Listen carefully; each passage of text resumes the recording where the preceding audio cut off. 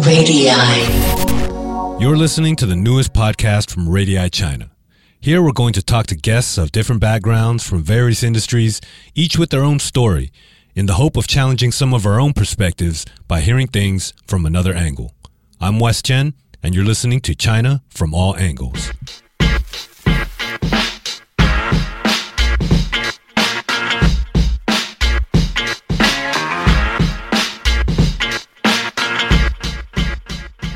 I always felt that I would always be basing myself in Asia and in China anyway, even though we look foreign and we speak English. Like, I always felt like I was quite Chinese in my upbringing, like being born and raised in Hong Kong. And I never really saw myself living in the West, actually.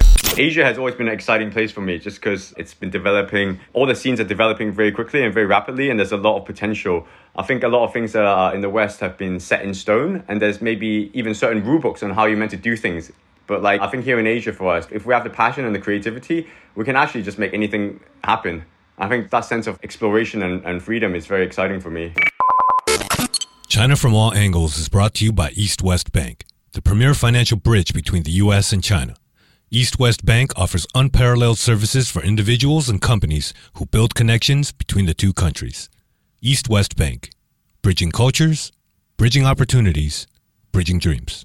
For more info, visit eastwestbank.com. Member FDIC and equal housing lender. So yeah, it's kind of wild, man. Who knows, man? The end is not near, you know? Like, who knows what's going to happen? I know. We were supposed to do this right when pretty much the shit hit the fan, basically. Yeah, exactly. Early March. No, mid-March, right? Mid-March, we had it scheduled, and then before all of this popped off, there was a case where my studio was at, so we couldn't go to my studio, and then say, all right, we'll see. You know, it can't last that long, and then little did we know, the whole damn city is in lockdown now.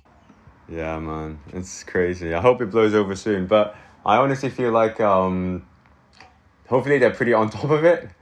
I mean, the way that things have happened in the past, they've kind of managed to squash it like really quick. But this is taking a little bit longer than it should be. So, how have you been dealing with it, man? I mean, you're usually someone that's like out and about.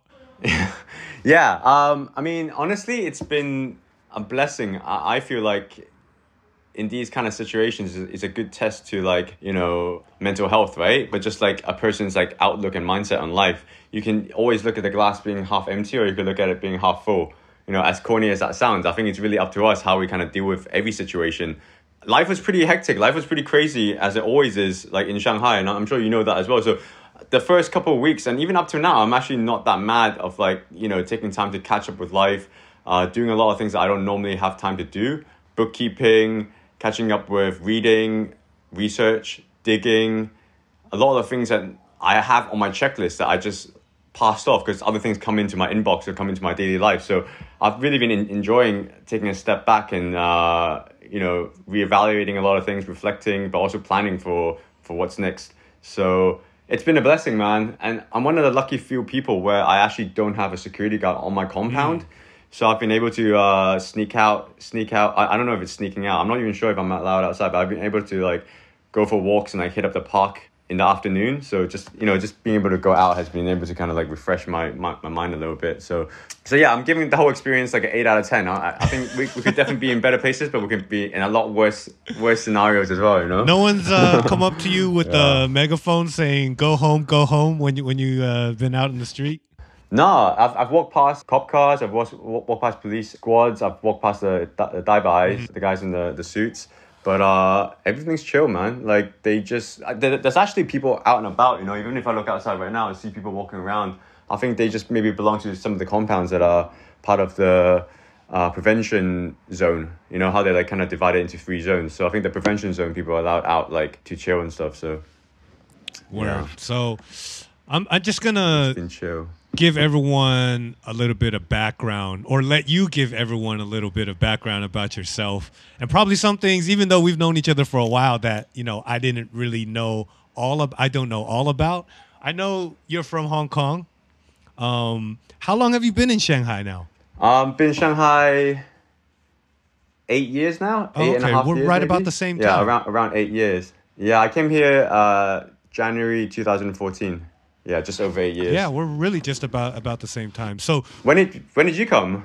You I came from came Beijing, in right? 2014 as well. Yeah. From Beijing? Yeah, from Beijing. Oh, nice. But I Okay, had been tight. coming That's it. a lot the 2 years prior to that. And 2014 is when, I made the move. Ah, word. Yeah, I remember there was a lot of homies coming back and forth between Beijing and Shanghai during those years. But then eventually everyone from Beijing just kind of moved here, right? Yeah. A huge amount of people just ended up here. So, but you were born and raised in Hong Kong, right? Yeah, so born and raised in Hong Kong till I was 18. So I lived 18 years in Hong Kong and then eventually went off to study in the UK. So I did my university in Manchester, North England. I think my parents were kind of just like, because my mum's Chinese, my dad's English. And being born and raised in Hong Kong, I was definitely felt like, more connected to my Chinese side. And then I think my dad is just like, yo, we need to get you to like balance things out a little bit, like live in the UK, absorb that culture. So went over there and lived only for 3 years or so, 3.5 years. And then moved back to Asia. Actually, I had a stint in Vancouver, Canada as well. So I lived in Vancouver for 2 years for my studies and also a bit of work experience. Yeah, came to Shanghai in 2014. Not knowing how long I was going to be here, maybe just for a year or two. And I think like most of us, the city just kind of, you lose track of time and it just kind of takes you on a ride. So here we are 8 years later. Yeah. So you moved from Vancouver straight to Shanghai, or you went back to Hong Kong first? Yeah, so I was born and raised in Hong Kong, lived in the UK. From UK, went back to Hong Kong. Actually, from UK, I went to India for like about 8 months. I was like teaching in India and then also traveling around there. From India, I went back to Hong Kong to Vancouver for 2 years, and then from Vancouver straight to Shanghai. Those were kind of like my route from my early 20s till when I arrived in Shanghai. It was 2014, so I was 26. Yeah, damn, time flies. So how did you choose Shanghai? Like, how did you come to that decision? When I was in Vancouver, I was working for a fashion PR company. So I was studying there, but at the same time, I was working for a fashion PR company, consulting for fashion labels to enter the Chinese market. So I would work on projects for their PR strategy, but also plan the entry strategy into new markets. And I think it was spring, summer 2013, we came to Shanghai Fashion Week for a work trip. So we came here with a bunch of designers, and actually it was the first time I came back to Shanghai since I was a kid. Because when I was young, my mom's side is they're from Hong Kong, but their hometown is in Wuxi. So their hometown is in Jiangsu. So actually our Chinese side is actually from Jiangsu province. So we're actually from the outskirts of Shanghai in many ways. So when I was a kid, I used to come here a lot. But it was the first time as an adult coming back to Shanghai in 2013. So that really kind of blew my mind. I was very, excited about the energy of the city. And at that time I was working in the fashion industry. So, being exposed to all these kind of like new brands, and the fashion scene was still booming at that time. So it was a really exciting trip for me. I went back to Vancouver and I finished my studies in marketing. I was doing a marketing degree at the time. And then the same company that I was working for at the time was like, yo, listen, we're going to actually open a Shanghai office. Would you be one of the core team members to kind of help us open that office and kind of be part of that process? And I jumped on it. I was like, yo, Vancouver's tight, but I'm like in my mid-20s. Like Vancouver's maybe a retirement city. It's really not for me right now. I've kind of like done the things that I need to do here. And Shanghai is like pretty booming. It's a pretty exciting place. So I took the opportunity and I moved in January 2014. And that was kind of my entrance into, and the main reason why I came here. So the main reason for coming to Shanghai actually wasn't on Yeti Out business. Oh, no, it wasn't. Yeah, it wasn't at all. Yeah, Yeti Out was, it was always a thing. It was always a passion project in many ways, but it was never like a main business at that point. So that was actually just the early days of, I was still doing Yeti Out, and it was Yeti Out in 2014 existed more as a music blog. So that was like really the early days of Yeti Out. We were doing parties, but we weren't like full-fledged turning it into a brand or an agency yet. So yeah, still early days. And that was something that started when you were in UK at uni, right? Yeah, so Yeti Out is a creative collective founded by my brother Arthur, who lives in Hong Kong, his best friend in university called Eri, who lives in London, and then myself, who I'm now based in Shanghai.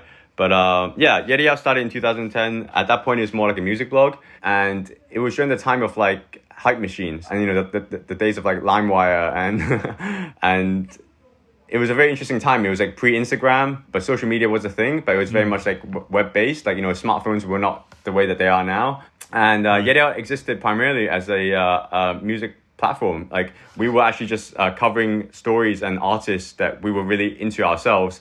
And we gained a following just by sharing music that we were into. And during that time, there was a lot of music blogs that were coming up. Like Pitchfork, it was the early days of Pitchfork. Now Pitchfork is huge. Ear Milk is another one that we used to always tune into. Right. There was a lot of them. And Hype Machine was it was literally the Google website for music blogs. So we were just part of one of those blogs that was in that ecosystem. And it was 2010, 2011. And there was even a genre of music that came out of that era called like Blog House. It was like Fidget House, Blog House that kind of came. Yeah. So it was a huge thing in the UK actually, in Europe. But the more that we kind of built things online, when we did offline parties, the audience that came out and came to our parties, but also the people that were part of our online audience. They were the ones that were commenting on the blog posts. They were the ones that were kind of like interacting with us online. So we kind of built this like online, offline community just by doing the blog, but also doing parties. So those are really the early beginning days of Yeti Out, and before we even kind of moved over here to China and expanded in Asia. So why the name Yeti Out? And in the early days, were you covering mostly UK artists at the time? Yeah, so I guess like to answer both those questions, got to really take it back to like when me and my brother kind of first moved over to the UK, because growing up in Hong Kong, the music that we were exposed to was very different from kids that were growing up in the West, maybe growing up in like the UK or Europe or anywhere else actually. Like we were as kids really exposed to a lot of like, obviously Canto Pop was huge. 四大天王, like the Andy Lau and those guys, like they're like legends in their own game. But I guess what we kind of more geared towards was like really just the hip hop culture. Like we were really tied into because like we were really into basketball when we were kids, so like we really fell in love with like the kind of golden era of hip hop. But also like a lot of Dipset, a lot of Murder Inc., a lot of like, those kind of like artists that we were going up to. And my brother, he was at that point, he was also like a hip hop promoter. He was actually handing out flyers for like DJ Wu Kid from like G Unit when he came to Hong Kong. So we were just like tied into that world. But when we moved to the UK, two kids from Hong Kong, we were just like exposed to like all these subgenres, like jungle, breaks, drum and bass, grime, garage, there was just so many genres. We were just like mind blown. And like around 2006, 2007, that was kind of like the early days of like dubstep, and drum and bass as well was also huge. So we were just kind of exposed to all these music genres, and obviously being fresh to our senses, we were like a fan of it right away. We just wanted to like soak it in, whether it's about like interviewing the artists that were behind it, or just going to raves, partying, or going to events, or, just trying getting behind the decks, like just anything that we could get in touch with the culture. We were just like trying to get involved as much as possible. So the name Yeti Out actually came from kind of like an inside joke of like, when you go out partying or when you go out raving, you're always trying to release your inner Yeti. We all believe that we have like an inner Yeti inside us, and we're just trying to come out and release that energy. So it's like wilding out, basically. Yeah, it's like wilding out. It's like wilding out, and we're just trying to Yeti out essentially. So like when we were doing the music blog, we used to always like sign off our music posts with like, instead of like peace or like take care, we're just like Yeti Out. It was like kind of our sign off. So it also just like snowboarded into like the actual name. We had no idea that years later it was going to be like a registered company and all these kind of things. It was just kind of an inside joke. So now Yeti Out is obviously your main thing. It's definitely my longest lasting project, but I also am part of multiple other projects as well. Like we also founded our record label called Silk Road Sounds. And then we also have our creative agency arm here called Ox Creative. So Ox Creative is more a brand consulting company. And at the same time, I'm also part of a fashion distribution company called Selfhood, which is based between Hong Kong and New York. So we work with a lot of different fashion brands, and we have a fashion showroom during Fashion Week. But all these projects that I'm a part of, they all link up somehow. There's a lot of common ground that gets like tied into each other. Like the agency arm can help Yeti with collaborations. The fashion distribution company can help Yeti Out's merchandise line get exposure in Western markets, things like that. So Yeti Out is the longest lasting project so far, and I would say it's like the backbone to a lot of things that I do on the day-to-day basis.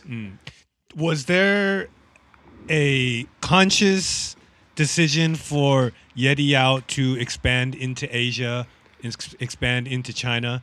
And if so, like what kind of sparked that idea? Was it because of roots being in Hong Kong and family roots being in China to do so? Yeah, I always felt that I would always be basing myself in Asia and in China anyway. Even though we look foreign and we speak English, like I always felt like I was quite Chinese in my upbringing, like being born and raised in Hong Kong. And I never really saw myself living in the West, actually. I never really saw myself developing in those markets. And Asia has always been an exciting place for me just because it's been developing. All the scenes are developing very quickly and very rapidly, and there's a lot of potential. I think a lot of things that are in the West have been set in stone, and there's maybe even certain rule books on how you're meant to do things. But like I think here in Asia for us, if we have the passion and the creativity, we can actually just make anything happen. I think that sense of exploration and freedom is very exciting for me. So it was, I guess, never part of a business strategy or roadmap, but it was maybe just at the back of my head. That's just kind of my interests just kind of led me to where we are today. So you guys have partaken in parties, whether it's just going, attending, or being involved in them in all different places from the West to here in China. Mm-hmm. How would you describe the major differences between like the club scene, let's say in the UK or even Vancouver, versus what we have here in China? Oh man, I think that question is hard because even with that, there's so much difference. Like even as you definitely know yourself, it's like even talking about the club culture in 2014 compared to club culture in 2022 in China, it's already a huge difference. I mean, even 2 years ago compared to now, it's a huge difference. So to compare that with the West, and the West can mean so many things as well, you know, like London is different from LA, it's different from New York. I guess if we're trying to answer that question on a very broad basis, when I first came to China, I guess like you could hear a lot of different music genres in one club night. Like people were quite receptive to new sounds, and it was quite diverse. But I guess when I was in Europe and we were doing parties there, like when you were doing a UK grime night, it was like grime and garage. And that was what you're going to hear the entire night. But then like if you got a techno night in Berlin, it was like industrial techno for like, 12 hours, right? But when we were doing parties in Shanghai or even the earlier years in Asia, we just wanted to kind of like explore having multiple genres and vibes in one night. And I think a lot of the nights that I was going to, that was happening as well. Like people just wanted to look at the night out as a learning experience. They weren't so stuck on just having to like listen to techno for 12 hours. Like they could listen to techno for a couple of hours and then maybe the next DJ will bring some sort of like club tracks or some experimental vibe. And that completely worked out all right as well.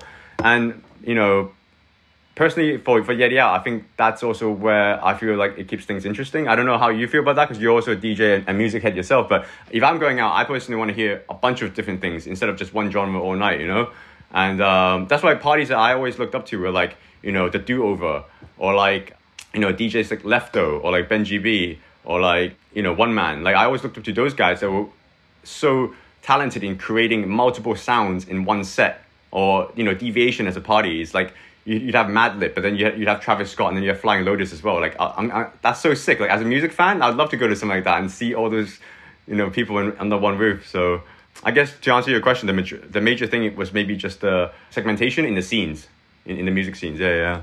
I mean, I totally agree as far as personal preference. I definitely would like to hear, more different sounds when I'm out. And I guess that also depends on the type of venue you're going to too, right? Like even out here, there are venues where, the DJ wouldn't be allowed to explore in that sense. But, other venues, they're more free to do so, which is probably why we always run into each other at a lot of the same places. True that. Yeah. Similar taste, man. For sure. Another thing that, you mentioned that you've been working on that I guess has probably grown out of doing Yeti Out is the label. Yes. So how long has that been going on? And am I correct when I say it's primarily focused on discovering artists in China or in Asia? Yeah, absolutely. We actually launched the label in 2018. So the label came out of a passion for just doing things that were more focused on music. I think over the years, Yeti Out has spawned into more of a creative collective. And it's also allowed us to kind of do everything under one brand. So we do radio shows, we have apparel collaborations, we have like wholesale accounts. But at the same time, we also do parties and consulting as well. So music is definitely the core to everything that we do. But we wanted to launch a platform where we're very much like focused on the artists themselves, the kind of music side of things. Like Yeti Out was just turned into like this kind of creative label. So in 2018, we kicked off Silk Road Sounds. The whole goal is really to kind of like connect the creative tribes between the East and the West, but kind of exploring the meaning of journey, like what journey really means in music. And the Silk Road, as you know, is like a mythical trade route between like Asia and Africa and the Middle East and Europe. But it's also a wordplay on the journey that our crew has kind of come from, east to west, and then now back to the east. And the core DNA of the label also ties in artists that have similar values or similar journeys themselves. So the first compilation we launched was actually a kind of maybe overview of like the sound of the label. So we had like homies like Bohan Phoenix on there, Young Queens, on Juicy. So everything from like Cantonese trap music to like bass music from Vietnam, grime music from Japan, like experimental music from Taiwan. So it's very much like a melting pot of cultures, but also definitely connecting the tribes of East and West. Are you guys focusing as a label on the Asia market or trying to bring these artists or give them shine in English speaking or a more Western audience? I think a lot of what we do, we just kind of do anyway. And whoever wants to kind of receive that content or art form, they can kind of take what they want. But we don't really have like a target strategy. We kind of just do us, and then hopefully the people that are into it, they're into it, But on that note, like, being based in Shanghai here, we obviously use platforms like, that are different from the platforms in the West, right? And being based in Hong Kong and London as well, our teams there definitely need to kind of upload and distribute our music on Spotify, Apple Music. There's different like channels that we push that on. But then at the same time here in China, we're using Wang Yi, like NetEase a lot. Before we're on Xiaomi and Lizhi. So that intention just comes from, I guess, our location of like where we're based and then our kind of distribution channels. But I wouldn't exactly say that, we're definitely targeting a specific region. We're just trying to do us. And if people fuck with it, then they fuck with it, hopefully. I mean, the language in which it's presented also does, some of that segmentation on its own, though, right? Like the fact that it's presented in English mostly. Yeah. It's presented in English, but then we definitely have bilingual press releases. So every time we do a release, we do that in bilingual. We get it out in China and Hong Kong, but then obviously we try and target the Western media as well. But then the language of the music is also quite diverse. Like you'll hear like Cantonese lyrics, but then like NYPD, that the record that we just released in December, is a post-punk band from Hong Kong that my brother's managing. They're just yelling in like Cantonese, So like that record really popped off in Hong Kong, and it was really popular amongst the market there. But then at the same time, we also worked with a house producer from Seoul called Closet E, and she's really like making waves in Korea. So I guess working with different artists in different regions, they also kind of bring a new direction and new audience in their respective cities. So yeah, we talked about how the scene is different here versus the West. And, you mentioned one thing that maybe a lot of the kids in the nightlife scene here are more open to new things and, somewhat would even say, look at it as a learning experience.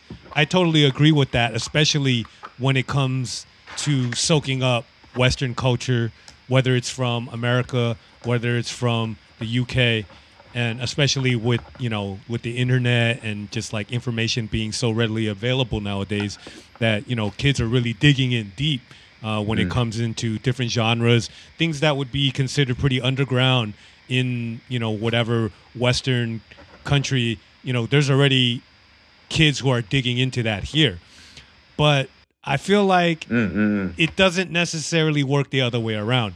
And for someone who's running a label that's discovering new talent in Asia and China, do you find it like how open is a Western audience to underground Asian music? I mean, I can say that BTS is an extreme an outlier, or K-pop in itself is an extreme outlier. But even groups like Higher Brothers, who with the help of 88 Rising, have built a somewhat of a following in the West. That following still seems to be more like a bunch of Asian, if not Chinese kids who sort of get what they're talking about. But a similar act from the West has way more international and crossover ability than an Asian act does in the West. I mean, do you see this as a problem, or like, what are your thoughts on that? Yeah, I think this is a really interesting point to discuss. There's a couple of ways to kind of maybe look into that. First of all, like, if someone has an interest in something, they'll find a way to find out more information about it. So if someone does have an interest in Asian music, like it's like you as a selector, right? If you go digging, I'm sure you'll find a way to dig out the niche vinyl or the records that you really want to. So if someone has the passion, they will find a way to find out information. But I think the encouraging thing is that in the recent years, there has been more labels, crews, artists, brands coming out of Asia, and whether that is like on a more mass scale, like 88 Rising, or some of the more subcultural kind of record labels like Genome, for example. There's definitely a lot more noise coming out of Asia these days, and I think that's a huge inspiration. Like I think it's really cool that we're kind of putting ourselves on the map in many ways. But the reason why I think a lot of the Western artists get more shiny is also partly due to like the power of like the media. Like if you're thinking about an artist that is like, first of all, like YouTube or some of these channels like Facebook, like they are all Western owned media platforms. So when a Western media platform is being used, then of course like the Western audience and the artist is going to be using that platform to promote themselves first. But as you know, like there's also so many artists that are huge in China that the West doesn't know because they're not using these platforms. So I think that discussion point of like whether the Western artists are maybe getting more light or getting more shine than artists in Asia can also be counter-argued by what platform you're using. Like you might have like millions of followers on Spotify, but on Wangyi you're like unheard of, and vice versa. Like I'm sure we both have homies that are huge on Wangyi, but like no one really knows them across the other side of the pond. So I think that's also subjective. Like like what artists are getting shine and what they're getting respect for. That is also like kind of varies on what platform you use. And I think like both of us being based here in Shanghai, we have a kind of interesting perspective and understanding of like how that's different because of all the platforms that we use here that actually like the West can't even access. Like I think I was having this conversation with my brother who's based in Hong Kong. So we released our latest record, which is by this breaks artist from Hong Kong called the Magus Project. And my team here in Shanghai uploaded on Wangyi and on NetEase and all these platforms. And then we're just sharing it on the WeChat group chat. And none of them could access that because you need a VPN in Hong Kong to access NetEase in China. So, and I completely forgot about that. I completely didn't realize that they can't even enter these platforms. So I think there's already a disconnect there in terms of like music sharing.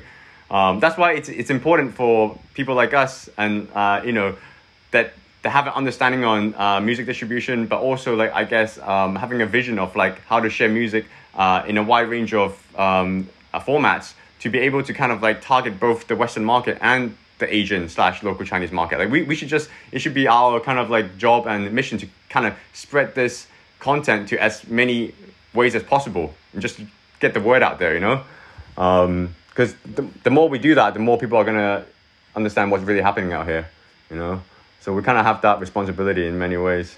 Yeah, I'd also say that there's a difference when it comes to more underground genres and maybe more commercial genres as well. Like commercial genres, I think it's harder for non-Western acts to gain following in the West. But let's say like, you know, if the genre we were talking about is more like electronic and it's more like producer based rather than like a frontman vocalist, then sometimes it doesn't even matter where this person's from. It's just purely based on the sound that they're putting out. And I think, you know, certain genres have more crossover ability as well. Although, you know, the K-pop thing is still like amazes me to this day. Yeah. That K-pop's definitely interesting, right? Because it's like K-pop is huge in the States, but it's all in Korean. No one knows what they're saying, right?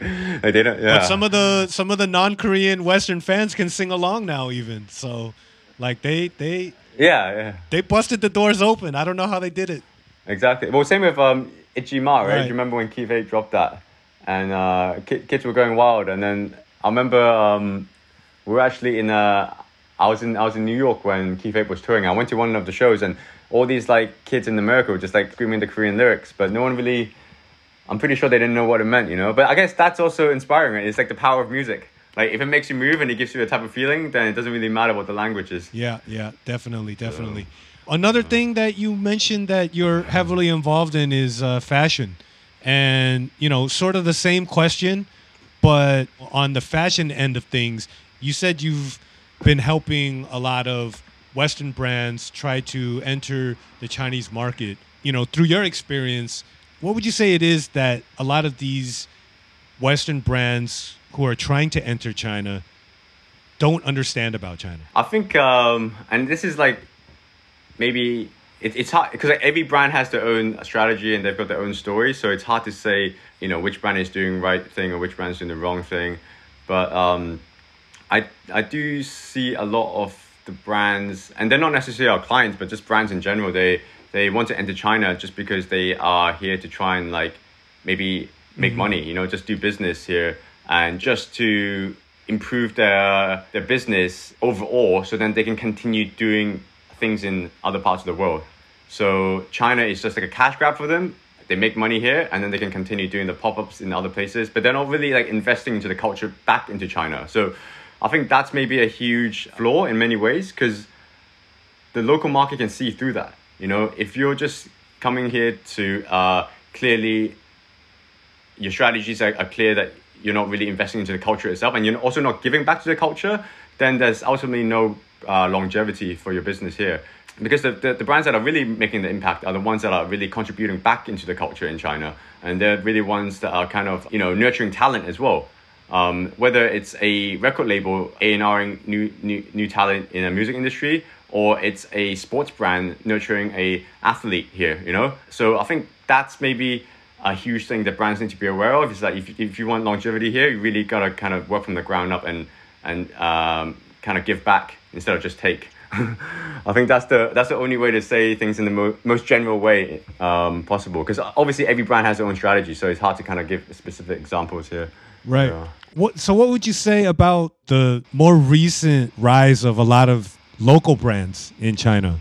There's a lot of, now there's in almost every, you know, big city, there's a few local streetwear brands, also major label fashion apparel brands that are popping up out of China. Yeah, I think it's definitely an exciting time. I think for the longest time, there was a lot of culture being imported into China. And I mean, even ourselves to begin with, like we're definitely responsible for that, you know, like the early days of Yeti, 2014 to 2016, 17, we were touring a lot of artists. Like we were maybe doing like 4 international headliners a month. And during that time, we were kind of putting on a lot of Western talent into China. But then during that time, we were also trying to keep things balanced. So definitely trying to have the local artists opening up as well. And I guess an answer to that was also launching the record label, where we didn't want things to be lopsided. We wanted to also put Asian artists to the rest of the world and not just be importing content and importing art, you know. And that crosses over in music, but it also crosses over in fashion. And our party's been an example, but then you also see trade shows like Intersect, Yohood, Shanghai Fashion Week, Labelhood, all these kind of IPs. And if you look at the roster and programming, it's definitely in the earlier part of like the decade, there was maybe Intersect was like the majority like foreign brands, you know, like a lot of the West Coast LA brands were created in. But then in the last couple of years, I think the balance has shifted. And what's really exciting for me is to see all these local designers coming up and local brands as well that are just absolutely killing it, you know, that they're smashing it. And like the lookbooks are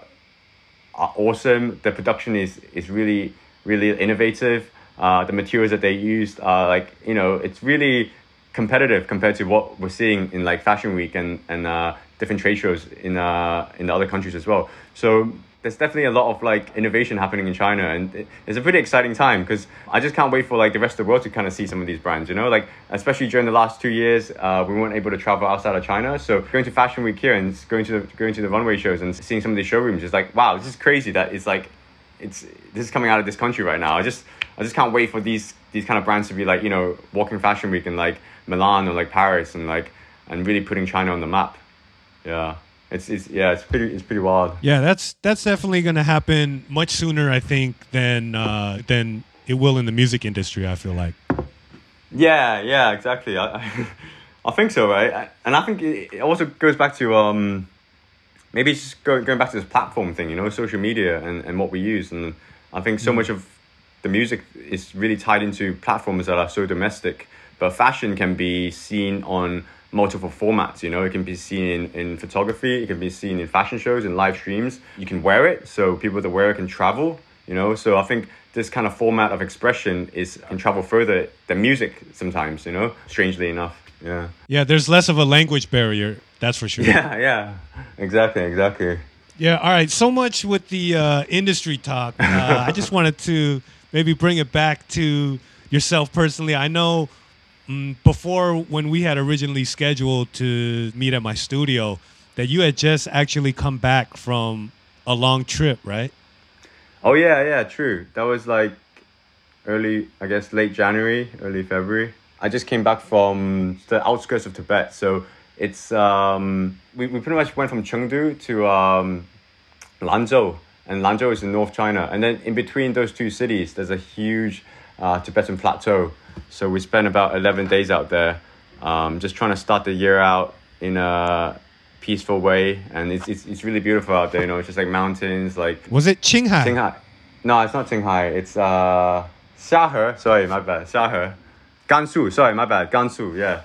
So we were in... Gansu province. We're in Gansu, and then we went to like Gannan, Nanfang. Yeah. That is not a normal travel destination for holiday goers. How'd you guys end up picking that? So yeah, I guess like the last 2 years, as you know, like we haven't been able to leave China. So I myself, my travel schedule used to be tight knit because every week we'd be going to a different place to perform or like doing a pop up. And actually pre-COVID, we were maybe only based in Shanghai about 7 to 10 days a month. But since COVID hit, we haven't been able to go anywhere.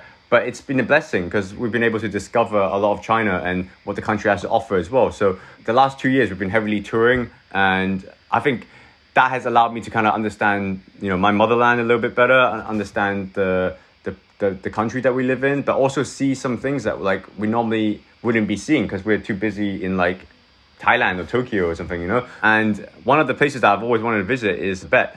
But because of the COVID restrictions, we weren't able to go to Lhasa. So we went to the outskirts of the Tibetan plateau to like Gansu. And that was like a very special place to kind of start off 2022. I think the last 2 years has been kind of hectic. And for me, I just wanted to kind of reset the year and start things a little bit different. And it really, really worked out, you know, leaving a city of like 26 million people in Shanghai just to go in the middle of nowhere and just kind of like we hung out with some monks, like we went like hiking, just like drank yak tea every day, beautiful mountains. So it was definitely a great way to start the year. And at the same time, we also shot a lookbook for one of our collaborations that we dropped in March with a South Korean brand called Balanza. So there was a bit of work tied into it as well, but I can never escape from that. Always working. Just trying to make things happen. You talk about this last 2 years of COVID in China. Not only have we not been able to travel internationally as freely as we would like, but international artists have also been unable to come to China. Mm-hmm. And I think this has had a huge impact on the nightlife, the club scene here as well, because normally there would be bookings for, whether they were big time DJ mag, electronic DJs or artists from whatever genre. Yeah. But now, all the clubs here didn't have that access and had to turn inwards to local talent.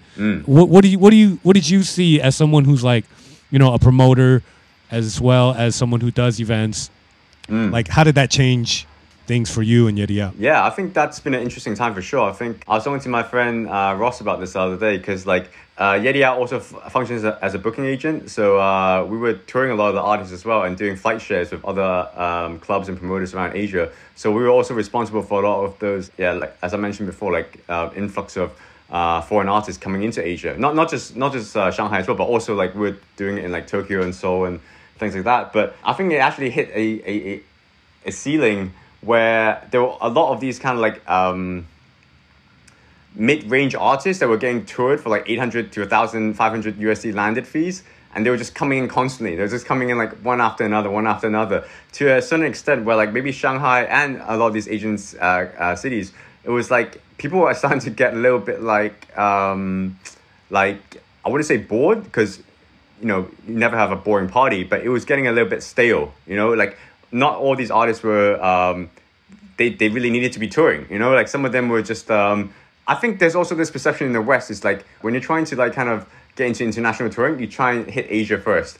That's like the kind of, I think when we speak to Western booking agents, they try and hit Asia first, and once they hit Asia, that's kind of where they kind of get their touring points up, and then they hit the Europes and then the USA market, So anyway, my point being, there was maybe a little bit too much touring happening, up until 2019. So when 2020 hit and the pandemic came about, this kind of resetted everything. And I think all those budgets and fees that clubs and promoters would normally be putting in foreign artists and agents' pockets, that was really going back into the domestic scene. So the local artists were getting paid. There were new artists coming up, new DJs, new everything really, crews, labels. So in that sense, I think the scene was really developing quick, and it was a good thing. Like we're really kind of supporting the domestic scene. The money's going back into the local market, and there was collaborations between local talent again. So for the first year and a half, I think this was like really, really exciting, and I was really like excited to be part of it and see it grow. As everything goes, right? Like when there's too much of something, there needs to be a refresh and a reset.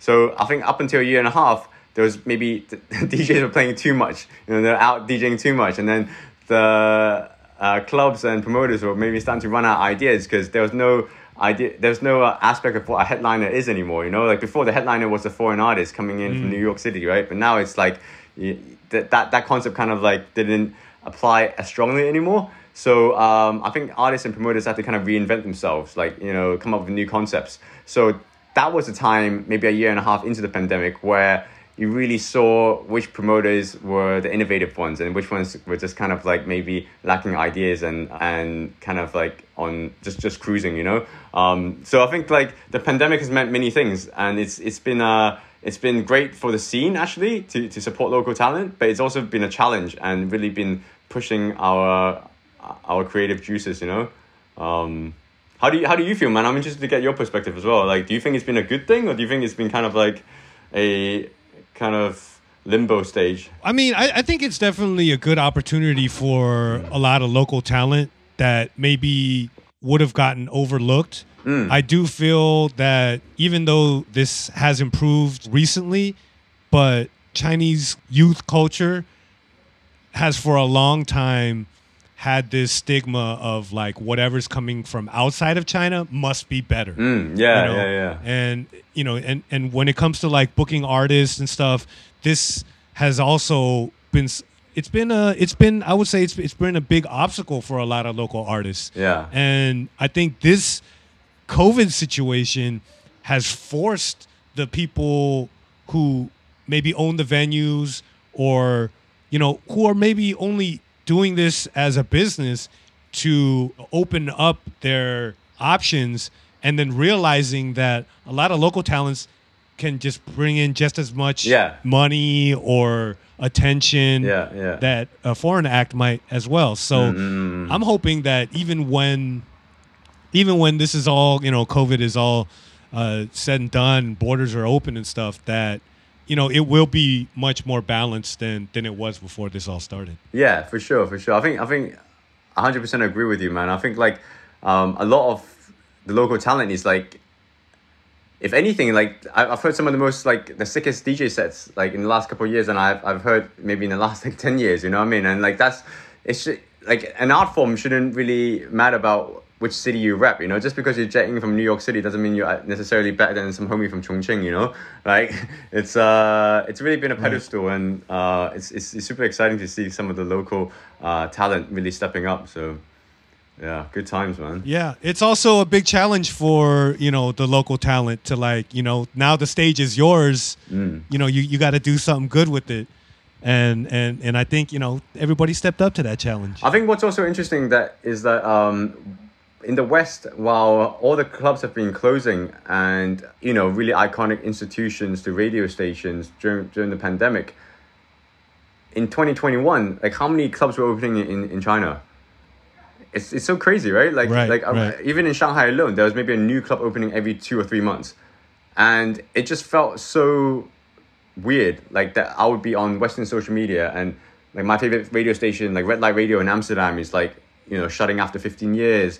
And like this club in London is done, you know what I mean? But at the same time, I'm switching platforms on my phone to WeChat, and it's like these people are trying to get me to go here on Friday night, and there's a new club opening like 2 weeks from now. And it just felt so weird that because COVID had just completely separated not only the music scenes, but also I guess the people that were in hospitality and running businesses, like right. Nightlife and club culture was booming here while the rest of the world was falling apart. But now we're in a very interesting situation where we're flipped once more. I'm sitting here talking to you, but then Coachella's on right now in LA, right? But like me and you are like strapped in here for like 23 days inside already. So and then I was just on Instagram earlier. I'm seeing some of our friends like just announcing their European tour dates, and I'm just like, wow, this is such a mind fuck. You know what I mean? Like, we're just constantly like back and forth. Like it's our turn. Yeah, it's like upside down. Yeah, so it's going to be interesting to see what comes out of this and how long this is going to last, because I mean, we're in the thick of it right now in Shanghai, but it's popping off in other cities too. Like other places are getting locked down, and this might not be a good year for China. Yeah, for real, man. We just gotta hold tight and see, man. But I mean, yeah, I think that's why it's cool that we're doing these kind of having these kind of conversations and creating dialogue, and by sharing ideas and sharing like stories, like this is something that can happen on the internet no matter the pandemic situation in respective cities, So I think this is pretty cool, like the whole podcast thing too. All right, so we end every episode of this podcast with the same two questions that we asked every guest. Okay. And I guess you're a little bit different because you lived in a lot of places. But how would you say life in China has changed your perspective? Damn, we're going deep. Wow. I think it's given me a lot more patience, actually. Like, when I first arrived here 8 years ago, I used to be very annoyed at maybe little things. Like, if some things didn't work properly, whether it be the VPN on social media or maybe certain apps, or it was just, things were different out here because of the way things are done. But I think I've just learned to deal with so many different lifestyles and communication platforms and ways of doing business, and just interpersonal relationships, that it's actually allowed me to become more of a patient person overall. Shanghai as a city is very hectic. There's many things going on, and there's many ways of dealing with whichever scenario. But if you can kind of maintain this kind of mindset of peacefulness, then you can actually get through a lot of things.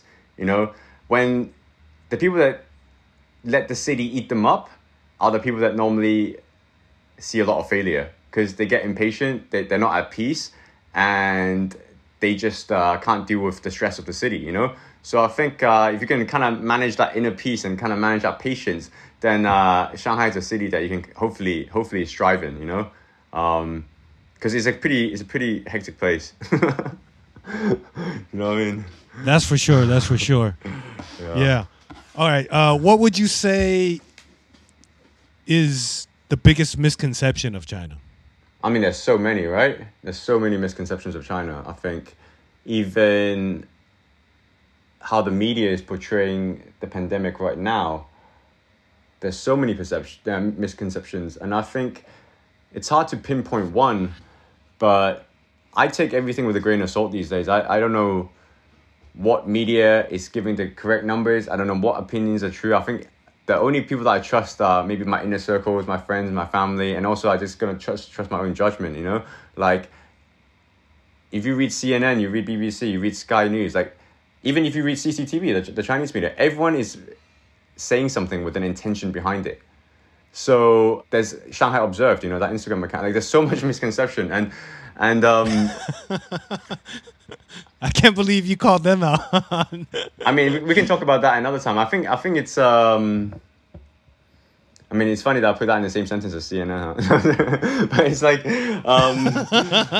there's a lot of misconceptions. I think, like, the only way to kind of really know the truth is just to live it and experience it, you know? If you just read what you have on the internet, like, a lot of times it's really not what it is. And, you know, we grow up, at least I grew up, like, trusting a lot of these Rupert Murdoch institutions, you know, BBC being one of them, Sky, you know, CNN, like, all these kind of huge companies, but actually, like, they all have their own financial interests behind them. So maybe I'm going to answer that question with a interesting perspective, is that, like, you know, the misconceptions that you have of China, maybe kind of like think twice about that, you know? Like, you know, maybe it's not about like a lot of people have misconceptions about everything, but it's really not what it is. And I really encourage listeners or people that are maybe curious about China to actually, you know, come and spend some time here. You know, like, if there are misconceptions about the place, like, maybe question those things before kind of accepting them, because